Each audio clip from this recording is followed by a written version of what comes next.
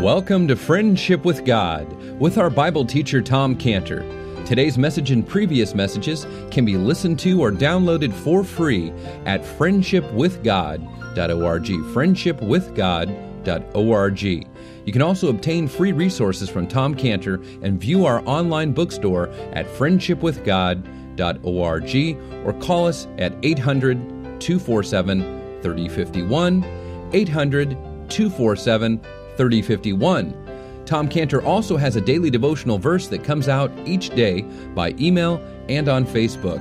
To receive this small daily devotional verse that Tom Cantor puts out, you can sign up at friendshipwithgod.org, friendshipwithgod.org, or find Tom Cantor on Facebook by searching for Tom Cantor and Friendship with God. Now here is our Bible teacher, Tom Cantor. So, with an open heart and open scriptures, he was alone with the Lord Jesus Christ, who retaught him the scriptures, who reprogrammed his thinking about all the scriptures. And after that had taken place, then he went up to meet with the rest of the apostles. So the fact is that no one else would have understood Paul. No one else would have understood Abraham had he told anybody else that God called him to sacrifice his son. And if Abraham would have said to Sarah, as we said, God has called me to sacrifice our son, she would have said to Abraham, well, God's told me to sacrifice you first. If Abraham had said that, God's told me to sacrifice you. It reminds me of what my father told Dr. Mazur. It was 1959, and my father when he had his first cardiac bypass surgery, open heart surgery, and Dr. Mazur was his cardiologist. I remember my father sitting in the hospital bed at Cedars-Lebanon Hospital. Cedars-Lebanon was before Cedars-Sinai merged, but Cedars-Lebanon Hospital in Los Angeles, where my father was practicing there, and so Dr. Mazur was his colleague, his friend, and Dr. Mazur was a little rough around the edges. So the surgery was scheduled for the next morning. So there my father was in the hospital bed the night before the surgery. There I was, a 9-year-old kid sitting next to my dad's bed, and Dr. Mazur walks in the door. He was a big man. He was a big man, Dr. Mazur. He walks in the door. He says, well, Eddie, he says, I give you a 50% chance that you'll make it through the surgery tomorrow morning. My dad's eyes get really big. He says, Herb, I give you a 50% chance that I'll be in this hospital bed when you come to get me tomorrow morning. If Abraham would have told Isaac, tomorrow morning we're going to leave and we're going to go to a place where we're going to sacrifice you, Isaac would have said, you're not going to find me tomorrow morning. Abraham just could not discuss this with anyone. It was just something very personal, very intimate, very private between God and Abraham, that's all. It was a part of the private life between God and Abraham, which shows that Abraham had a very important private life with God. And for us to see this in this chapter, the depth of the personal private life between God and Abraham, it brings a very challenging question to us. And the question is, how about us? Do we have a meaningful, deep, private life with God like Abraham did, God and no one else? Do we have this private life with God that no one else enters into? I remember one time I was very concerned for a pastor here in the city. And so I went over to his house and I asked him, I said, can you please describe to me your personal devotional time alone with God? I said, what is that like? No, I don't want to know details, but just what is it like? He said, my devotion time with God. He said that in the morning, every morning, he says, my wife and I sit down together and we read the Bible together and we pray together. I said, that's it? Nothing else? That's it. I asked him, did you have any time alone without your wife? Not the we, but the my. Time alone. He said he didn't. See, Abraham's devotional time of God was obviously not with Sarah. He had a time alone with God. And when God told Abraham to sacrifice his son, he didn't want Abraham to share it with anyone else. And the first thing we're tempted to do when God speaks to us, especially if it's something a little disturbing or whatever it might be, is go out and tell everybody. Tell everybody. But God wanted this to remain private, individually, between Abraham and God. I remember calling Pastor Jim one morning, and I was telling him about something, and then I happened to mention to him, I haven't had my devotions time yet. I remember Pastor Jim stops the conversation. He says, Tom, like that. I said, yes. And he said, go meet with God now. That was the end of the conversation.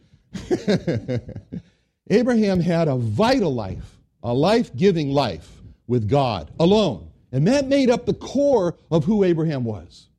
Now, we see from the end of verse 3 where it says, and Abraham rose up and went unto the place which God had told him, that sure enough, and Abraham was, we don't see Abraham here, he was not repulsed by God. He was not repulsed at God when God had told him to do a human sacrifice. He was not disgusted or nauseated at God when God had called him to sacrifice his son. He didn't flinch. We don't see him flinching. We don't see him shying away from the call of God to sacrifice his son. We don't see him drawing back, like it says in Hebrews, drawing back from God. We don't see him recoiling. We don't see him balking at God. We don't see any argument with God. We don't see any resistance. We don't see any not-so-lords. Why not?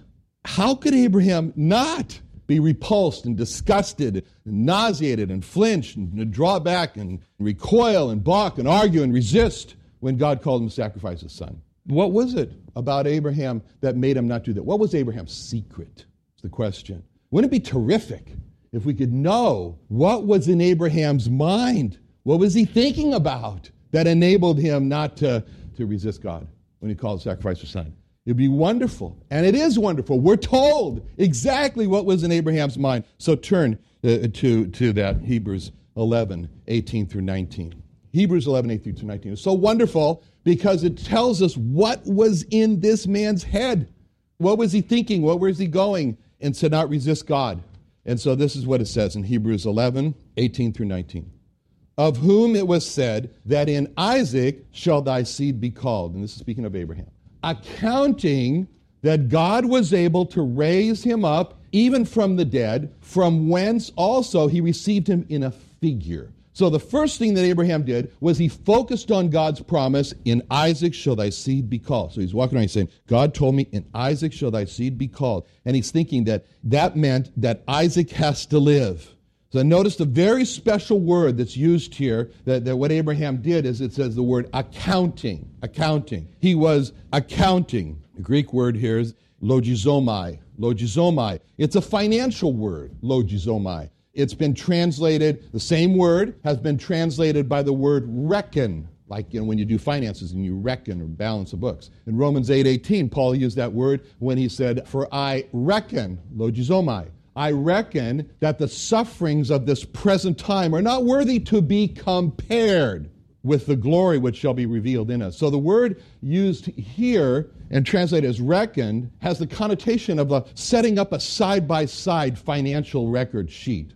In this case, Paul is using this word translated as reckoned. He's saying that he has set up this balance sheet. So on one side, he's put down on the balance sheet, here's all the sufferings that Christians have gone through. Here they all are. He's talked about them other places. Beaten, forsaken, and so forth. And he calls that sufferings of this present time. And then on the other side of the balance sheet, he puts down the glory, all the glory which shall be revealed in us. And then he says, now I logizomai, I compare.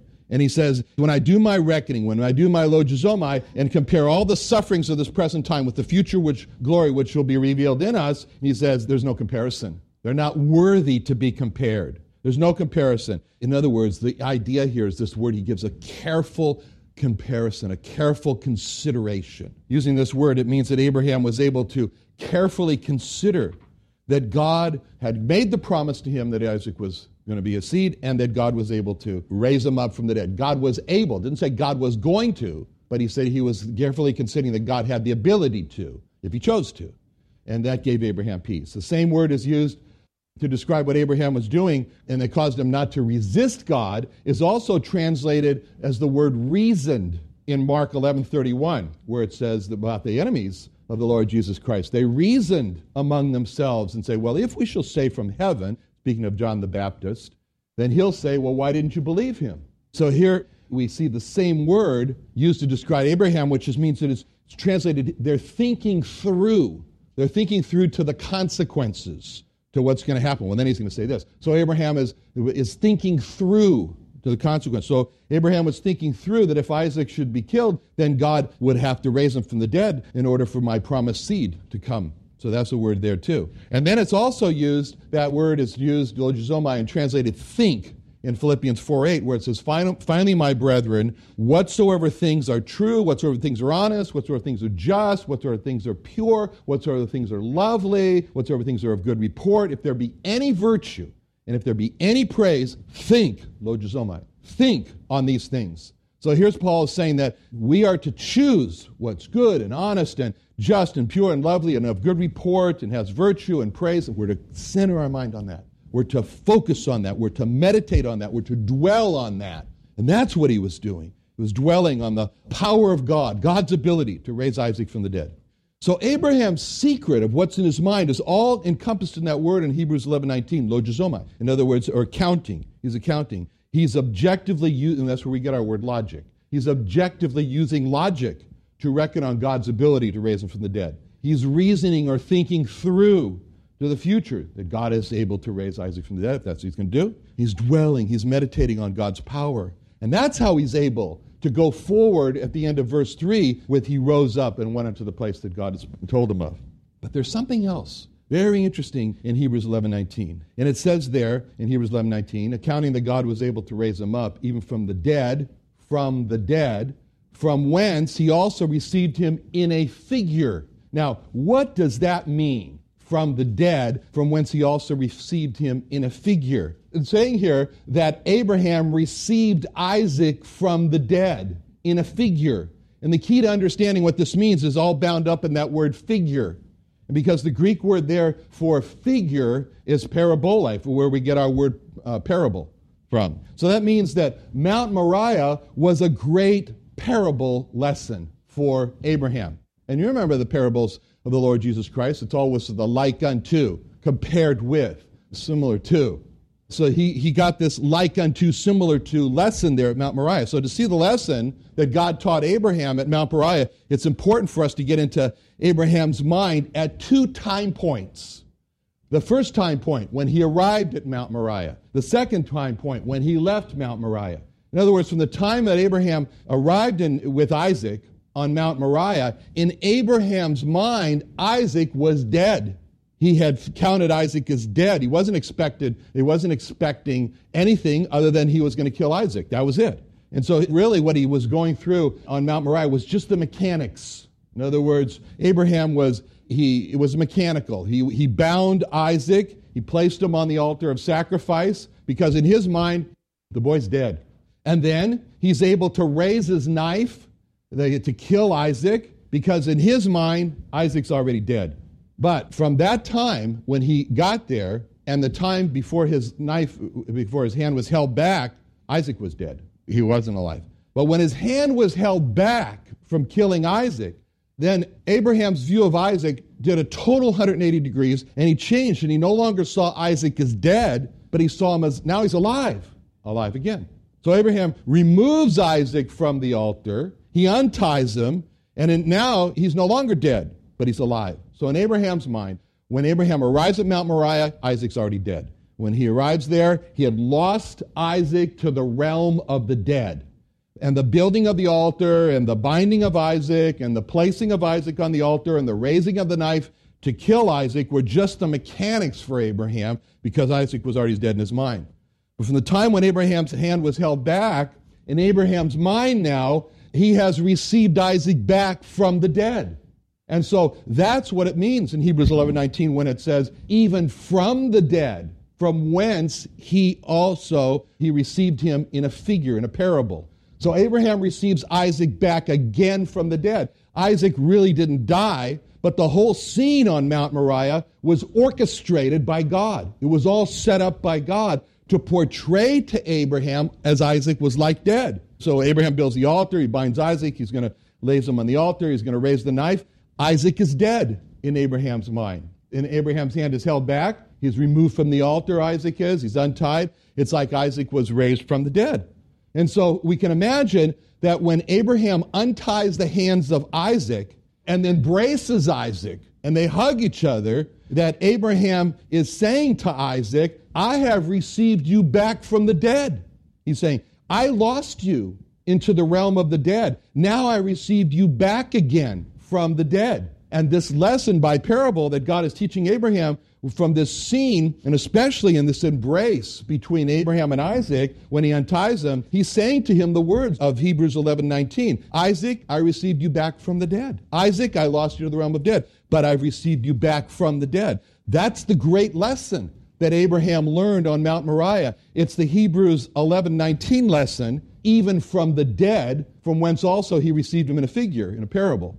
So when Abraham told Isaac in verse 8, my son, God will provide himself a lamb for a burnt offering, Abraham was about to see that he was not going to lose Isaac into the realm of the dead, because God did provide a lamb for a burnt offering in the place, in the stead of Isaac. And so Abraham would not lose Isaac into the realm of the dead. So what was an important lesson for Abraham to learn? Very important. We're in Genesis chapter 22, and he's learning this lesson here in Genesis 22, because the next chapter in Genesis 23 is all about the death of Sarah, his wife. And so the lesson that Abraham has learned in chapter 22, he will have to now rely on in Genesis chapter 23, because he's going to have to apply this now, because in the next chapter, Abraham will look at Sarah and say, have I really lost her into the realm of the dead? And he'll say to himself, like I received Isaac back again from the dead, because God provided a lamb in the place of Isaac, I will receive Sarah back again from the dead, because God provided a lamb for her. And so as believers, we receive back again from the dead believers who have died, because God has provided the Lord Jesus Christ as the lamb in their stead. So in this chapter 22, God's preparing Abraham for the death of his wife in chapter 23. And because of the lesson Abraham has learned in chapter 22, Abraham is able in chapter 23 to look at Sarah and say, just as on Mount Moriah, I received Isaac back from the dead again, because God provided a lamb to die in the stead of Isaac. I will receive you back again from the dead, because God's provided a lamb for you in the place of Sarah. That's our lesson from chapter 22, that we learn also by this parable, by this figure, this parable. We can look at a believing loved one and say with Abraham, I received you back, my loved one, again from the dead, because God's provided the Lord Jesus Christ as the lamb to die in your place. Who knew when I started to teach this Genesis that by the time I get to these two chapters that I'd be looking at the imminent death of my wife from leukemia, and how much I need to learn this lesson that God taught. Abraham, this is very important. Of course, the book of Genesis has become very personal for me as a book, and Genesis ends with the death of Jacob, which might be my death, So if you think we're going slowly now, that reminds me of Dr. Murakami in Osaka as a business colleague, and he told me how reluctant he was to have his daughter leave his home and get married. And so he told me he had a strategy on the marriage day that he would walk down the aisle to give his daughter away very slowly. Anyway, Abraham's life has been one of learning. The way we have to look at Abraham is that Abraham is a student in God's school of faith. God's school of faith. And in this chapter 22, Abraham has learned a great lesson in God's school of faith. And verse 13 is the great lesson that Abraham has learned on Mount Moriah. And that lesson is a burnt offering in the stead of his son. So now as we step back and we look at Abraham as a student in the God's school of faith, we look at all the great lessons that he's learned in his school, we can see lesson number one is that all believers have to learn this, and it's seen in the life of Abraham. And when we first saw Abraham in Genesis chapter 12 in the beginning, where it said in chapter 12:1, the Lord had said unto Abram, get thee out of thy country, from thy kindred, from thy father's house, unto a land I'll show thee. Verse 12 of chapter 12, verse 4 of chapter 12, so Abram departed as the Lord had spoken to him. This is the lesson. Lesson number one. Hearing God's call and becoming an obedient follower of God. That's lesson number one. That's the first lesson that Abraham learned. That's the first lesson that every believer has to learn. They must believe God and obey God. That's the first lesson number one in God's school of faith. Lesson number two is that all believers must learn what was seen from the life of Abraham in the second part of Genesis 12 that we've covered, where Pharaoh says to Abraham in verse 18 through 19 of Genesis 12, Pharaoh called Abram and said, what is this that thou hast done unto me? Why didst thou not tell me that she was thy wife? Why saidst thou, she's my sister? So I may have taken her to wife. Now therefore, behold thy wife, take her, go thy way. This is the lesson number two of repentance. The believer must accept the rebuke of God when it comes through other people. He must squarely face his sin and confess it as sin and turn from sin. That's lesson number 2, the lesson of repentance in God's school of faith. Lesson number 3 that all believers must learn was seen in the life of Abraham and what Abraham did in Genesis 18 and what Abraham said to God in Genesis 18:3 and said, "My Lord, if now I have found favor in thy sight, pass not away, I pray thee, from thy servant." That's the lesson of fellowship with God. And that was a great chapter where God said to himself, he said, "Shall I hide from Abraham the thing which I'm going to do, seeing that he's..." That was a real close friendship with God. And the believer must learn the lesson that he must have fellowship alone with God. He must spend time alone with God. The believer must learn that he must have a private life, a my life, not a we life, with God. He has to spend daily time with God with an open heart, an open Bible. He has to learn what Paul said in Colossians 3:3, "For ye are dead, and your life is hidden." It's hidden away with Christ in God. Lesson number 4 in Abraham's life that all believers have to learn, and we saw that in the first part of Genesis 22, the great verse, "Take now thy son," for verse 2 and 3, "thine only son, Isaac, whom thou lovest, into the land of Moriah, offer him there for a burnt offering upon one of the mountains I'll tell you of." Abraham rose up early in the morning, went unto the place. This is the lesson of unreserved surrender to God. We as believers must not look at this passage and say, "Well, that was good for Abraham. Abraham was the super saint. Good for him, not for me." No, we have to learn the same lesson of absolute submission to the will of God, holding back from God nothing. Like Paul said, he was begging in Romans 12:1 and 2. "I beseech you, I beg you, therefore, brethren, by the mercies of God, that you present your bodies a living sacrifice, wholly acceptable unto God, which your reasonable servant. Be not conformed to this world, be transformed by the renewing of your mind. You may prove what is good, acceptable, perfect will of God." Lesson number 4. Lesson number 5 that all believers have to learn, seen in the life of Abraham in the God school of faith. This is where we are now. In verse 8, "And Abraham said, My son, God will provide himself a lamb for a burnt offering." That's the lesson. We see that. Verse 9, he said he offered it in the stead of Isaac. That's a lesson that God spares believers from death by the sacrifice of the Lord Jesus Christ as God provided lamb. All believers accept God's provided sacrifice, as it says in Isaiah 53:10, "Thou shalt make his soul an offering for sin." The all believers make the soul of the Lord Jesus Christ on the cross their personal offering for their own sin. In this 5th lesson, God teaches believers to rely on the death of the Lord Jesus Christ as God's provision. Provision for what? To make them able not to fear death, because he died in our place. To make them able not to see death as the loss of a believing loved one, because the death makes possible the receiving back, the recovery again from the dead. In the hospital, Cheryl has said that, "I'm looking forward to my future." She said, "I'm excited about it." Well, how can she say that? Because of her reliance on God's provision of the Lord Jesus Christ who died in her place. 2 months ago when our believing neighbor Dottie died, about 2 months ago, every day after her death, she was very close to Cheryl, Cheryl would get this far-off pondering look on her face, and she would say, "I wonder what Dottie has done today in heaven." How could she say that? How could she keep that in her mind? Because her reliance on God's provision of the Lord Jesus Christ to die in Dottie's place. Abraham and us were in God's school of faith. We're together with Abraham. In lesson number 1, we've learned to obey, to believe and obey God. Lesson number 2, we've learned the lesson of repentance. Lesson number 3, we've learned to have fellowship, alone time with God. Lesson number 4, we've learned to absolutely surrender. We're still learning. Absolutely surrender to God. Lesson number 5, to rely on God's provided sacrifice of the Lord Jesus Christ in our place and all the consequences of that. We'll stop here because everybody complains that I go too long. So I'm going to buy some credits now with this. I buy 2 minutes worth of credits. Let's pray. Father, thank you so much for making a school of faith, God's school of faith. Thank you so much, Lord, for accepting us into your school of faith. Thank you, Lord, for being patient with us as students in these lessons in God's school of faith.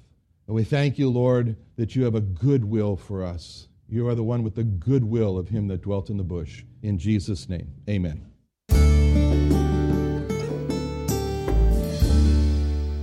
Another wonderful day studying the Bible with our Bible teacher, Tom Cantor, here on Friendship with God. Don't forget that today's message and previous messages can be listened and downloaded for free at friendshipwithgod.org, friendshipwithgod.org. You can also go online to find free resources from Tom Cantor and our online bookstore at friendshipwithgod.org. You can also find Tom Cantor on Facebook, and you can also go to friendshipwithgod.org to sign up for his daily devotional verse. Now, Tom Cantor is also the founder of Israel Restoration Ministries. You can visit that website at israelrestoration.org. Or you can write Tom Cantor at P.O. Box 711 330, P.O. Box 711 330, Santee, California. That's Santee, Santee, California, 92071. Or you can email Tom Cantor at friendshipwithgod.org, Tom Cantor at friendshipwithgod.org. Or for more information about Tom Cantor and Friendship with God and Israel Restoration Ministries, call us at 800-247-3051.